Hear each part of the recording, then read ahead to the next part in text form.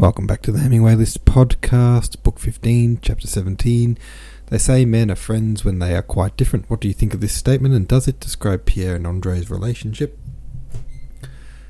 And Mary sees the possibility for love and happiness between Pierre and Natasha. Do you think they will end up together?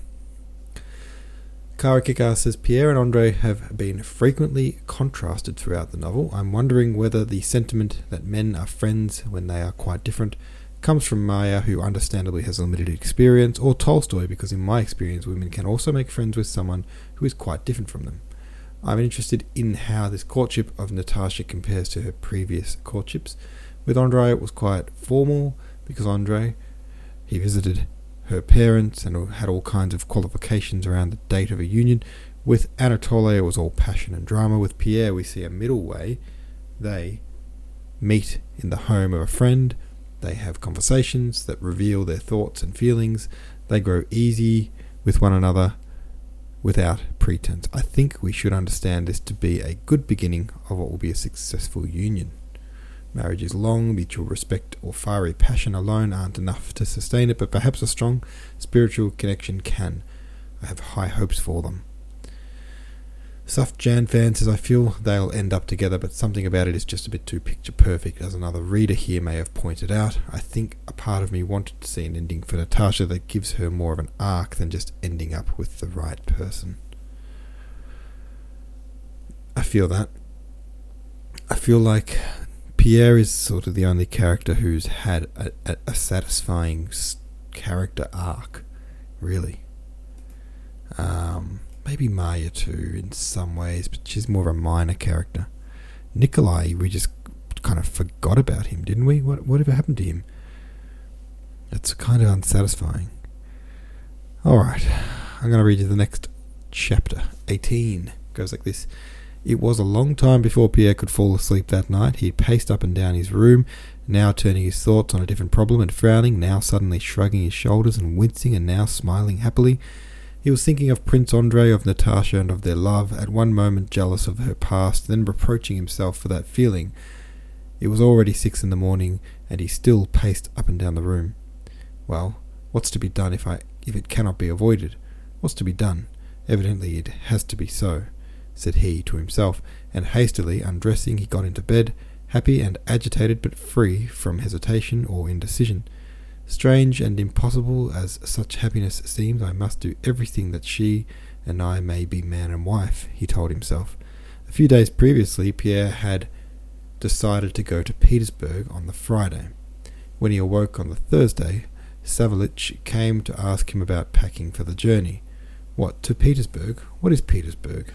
Who is there in Petersburg? He asked involuntarily, though only to himself. Oh yes, long ago before this happened, I did for some reason mean to go to Petersburg, he reflected.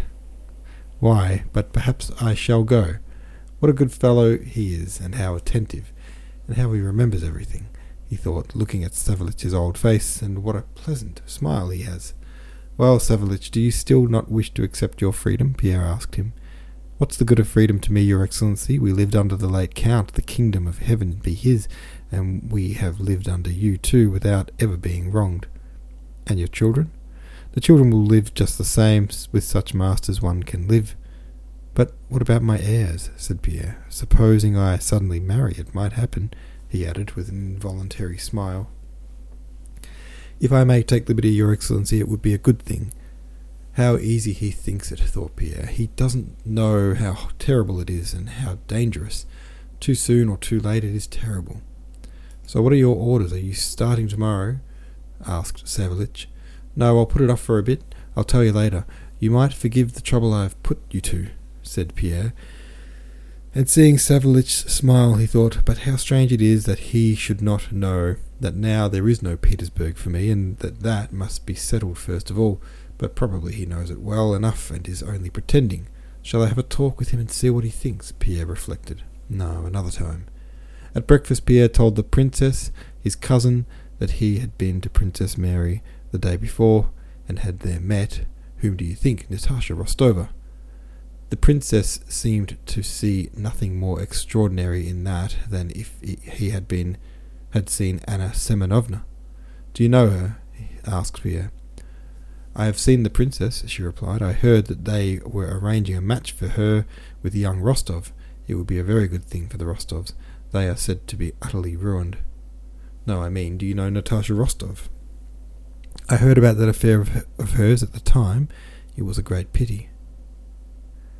No, she either doesn't understand or is pretending, thought Pierre. Better not say anything to her either. The princess too had prepared provisions for Pierre's journey. How kind they all are, thought Pierre. What is surprising is that they should trouble about these things now, when it can no longer be of interest to them, and all for me.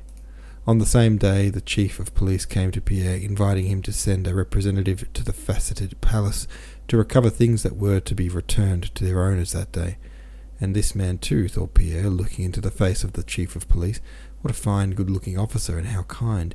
Fancy bothering about such trifles now, and they actually say he is not honest and takes bribes. What nonsense. Besides, why shouldn't he take bribes? That's the way he was brought up, and everybody does it. But what a kind, pleasant face, and how he smiles as he looks at me. Pierre went to Princess Mary's to dinner. As he drove through the streets past the houses that had been burned down, he was surprised by the beauty of those ruins. The picturesqueness of the chimney stacks and tumble-down walls of the burned-out quarters of the town stretching out and concealing one another reminded him of the Rhine and the Colosseum. The cabmen he met and their passengers, the carpenters cutting the timber for new houses with axes, the women hawkers and the shopkeepers all looked at him with cheerful, beaming eyes that seemed to say, "Ah, there he is. Let's see what will come of it." At the entrance to Princess Mary's house, Pierre felt doubtful whether he had really been there the night before and really seen Natasha and talked to her. Perhaps I imagined it. Perhaps I shall go in and find no one there. But he had hardly entered the room before he felt her presence with his whole being by the loss of his sense of freedom. She was in the same black dress with soft folds, and her hair was done the same way as the day before, yet she was quite different. Had she been like this when he entered the day before, he could not for a moment have failed to recognize her. She was as he had known her, almost as a child, and later on as Prince Andrei's fiancée. A bright, questioning light shone in her eyes, and on her face was a friendly and strangely roguish expression. Pierre dined with them, and would have spent the whole evening there, but Princess Mary was going to vespers, and Pierre left the house with her. Next day he came early, dined, and stayed the whole evening, though Princess Mary and Natasha were evidently glad to see their visitor, and though all Pierre's interest was now centred in that house. By the evening they had talked over everything, and the conversation passed from one trivial topic to another, and repeatedly broke off. He stayed so long that Princess Mary and Natasha exchanged glances, evidently wondering when he would go. Pierre noticed this, but could not go. He felt uneasy and embarrassed, but sat on because he simply could not get up and take his leave. Princess Mary, foreseeing no end to this, rose first, and complaining of a headache, began to say good night. "So you're going to Petersburg tomorrow?" she asked. "No, I'm not going," Pierre replied hastily, in a surprised tone, as though offended. "Yes, no, Petersburg tomorrow, but I won't say goodbye yet. I will call round in case you have any commissions for me," said he, standing before Princess Mary and turning red, but not taking his departure. Natasha gave him her hand and went out. Princess Mary, on the other hand, instead of going away, sank into an armchair and looked sternly and intently at him with her deep, radiant eyes. The weariness she had plainly shown before had now quite passed off. What? The weariness she had...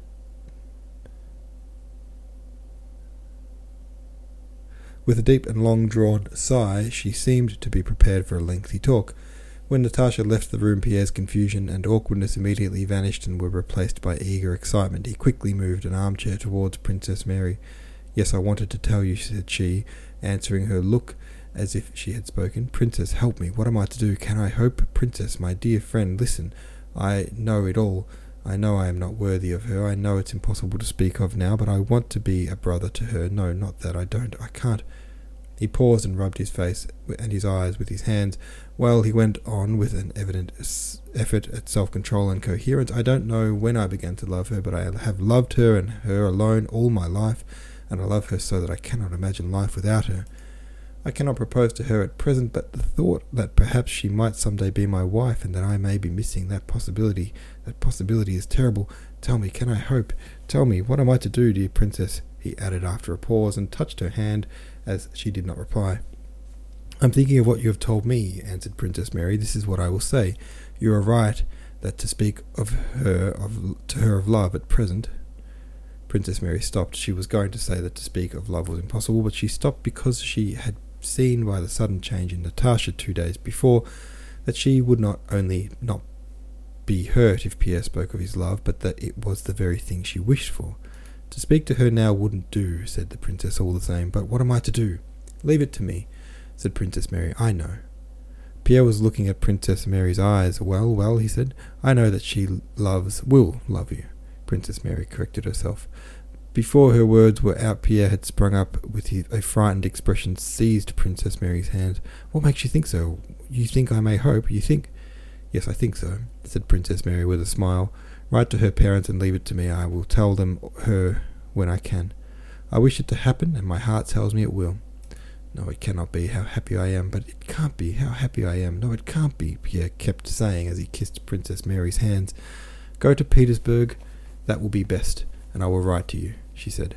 "To Petersburg? Go there? Very well, I'll go, but I may come again tomorrow." Next day Pierre came to say goodbye. Natasha was less animated than she had been the day before, but that day, as he looked at her, Pierre sometimes felt as if he was vanishing, and that neither he nor she existed any longer, that nothing existed but happiness. "Is it possible? No, it can't be," he told himself at every look, gesture, and word that filled his soul with joy.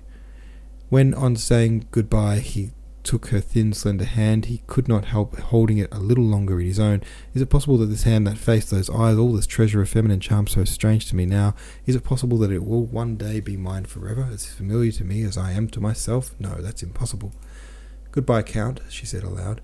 "I shall look forward very much to your return," she added in a whisper. And these simple words, her look, and the expression on her face which accompanied them, formed for 2 months the subject of inexhaustible memories, interpretations, and happy meditations for Pierre. "I shall look forward very much to your return." Yes, how did she say it? Yes, "I shall look forward very much to your return. Oh, how happy I am. What is happening to me? How happy I am," said Pierre to himself. "Well, don't count your chickens before they hatch there, Pierre. But I'm glad that you're having a moment of joy. Thanks for listening to that chapter, guys. I'll see you tomorrow.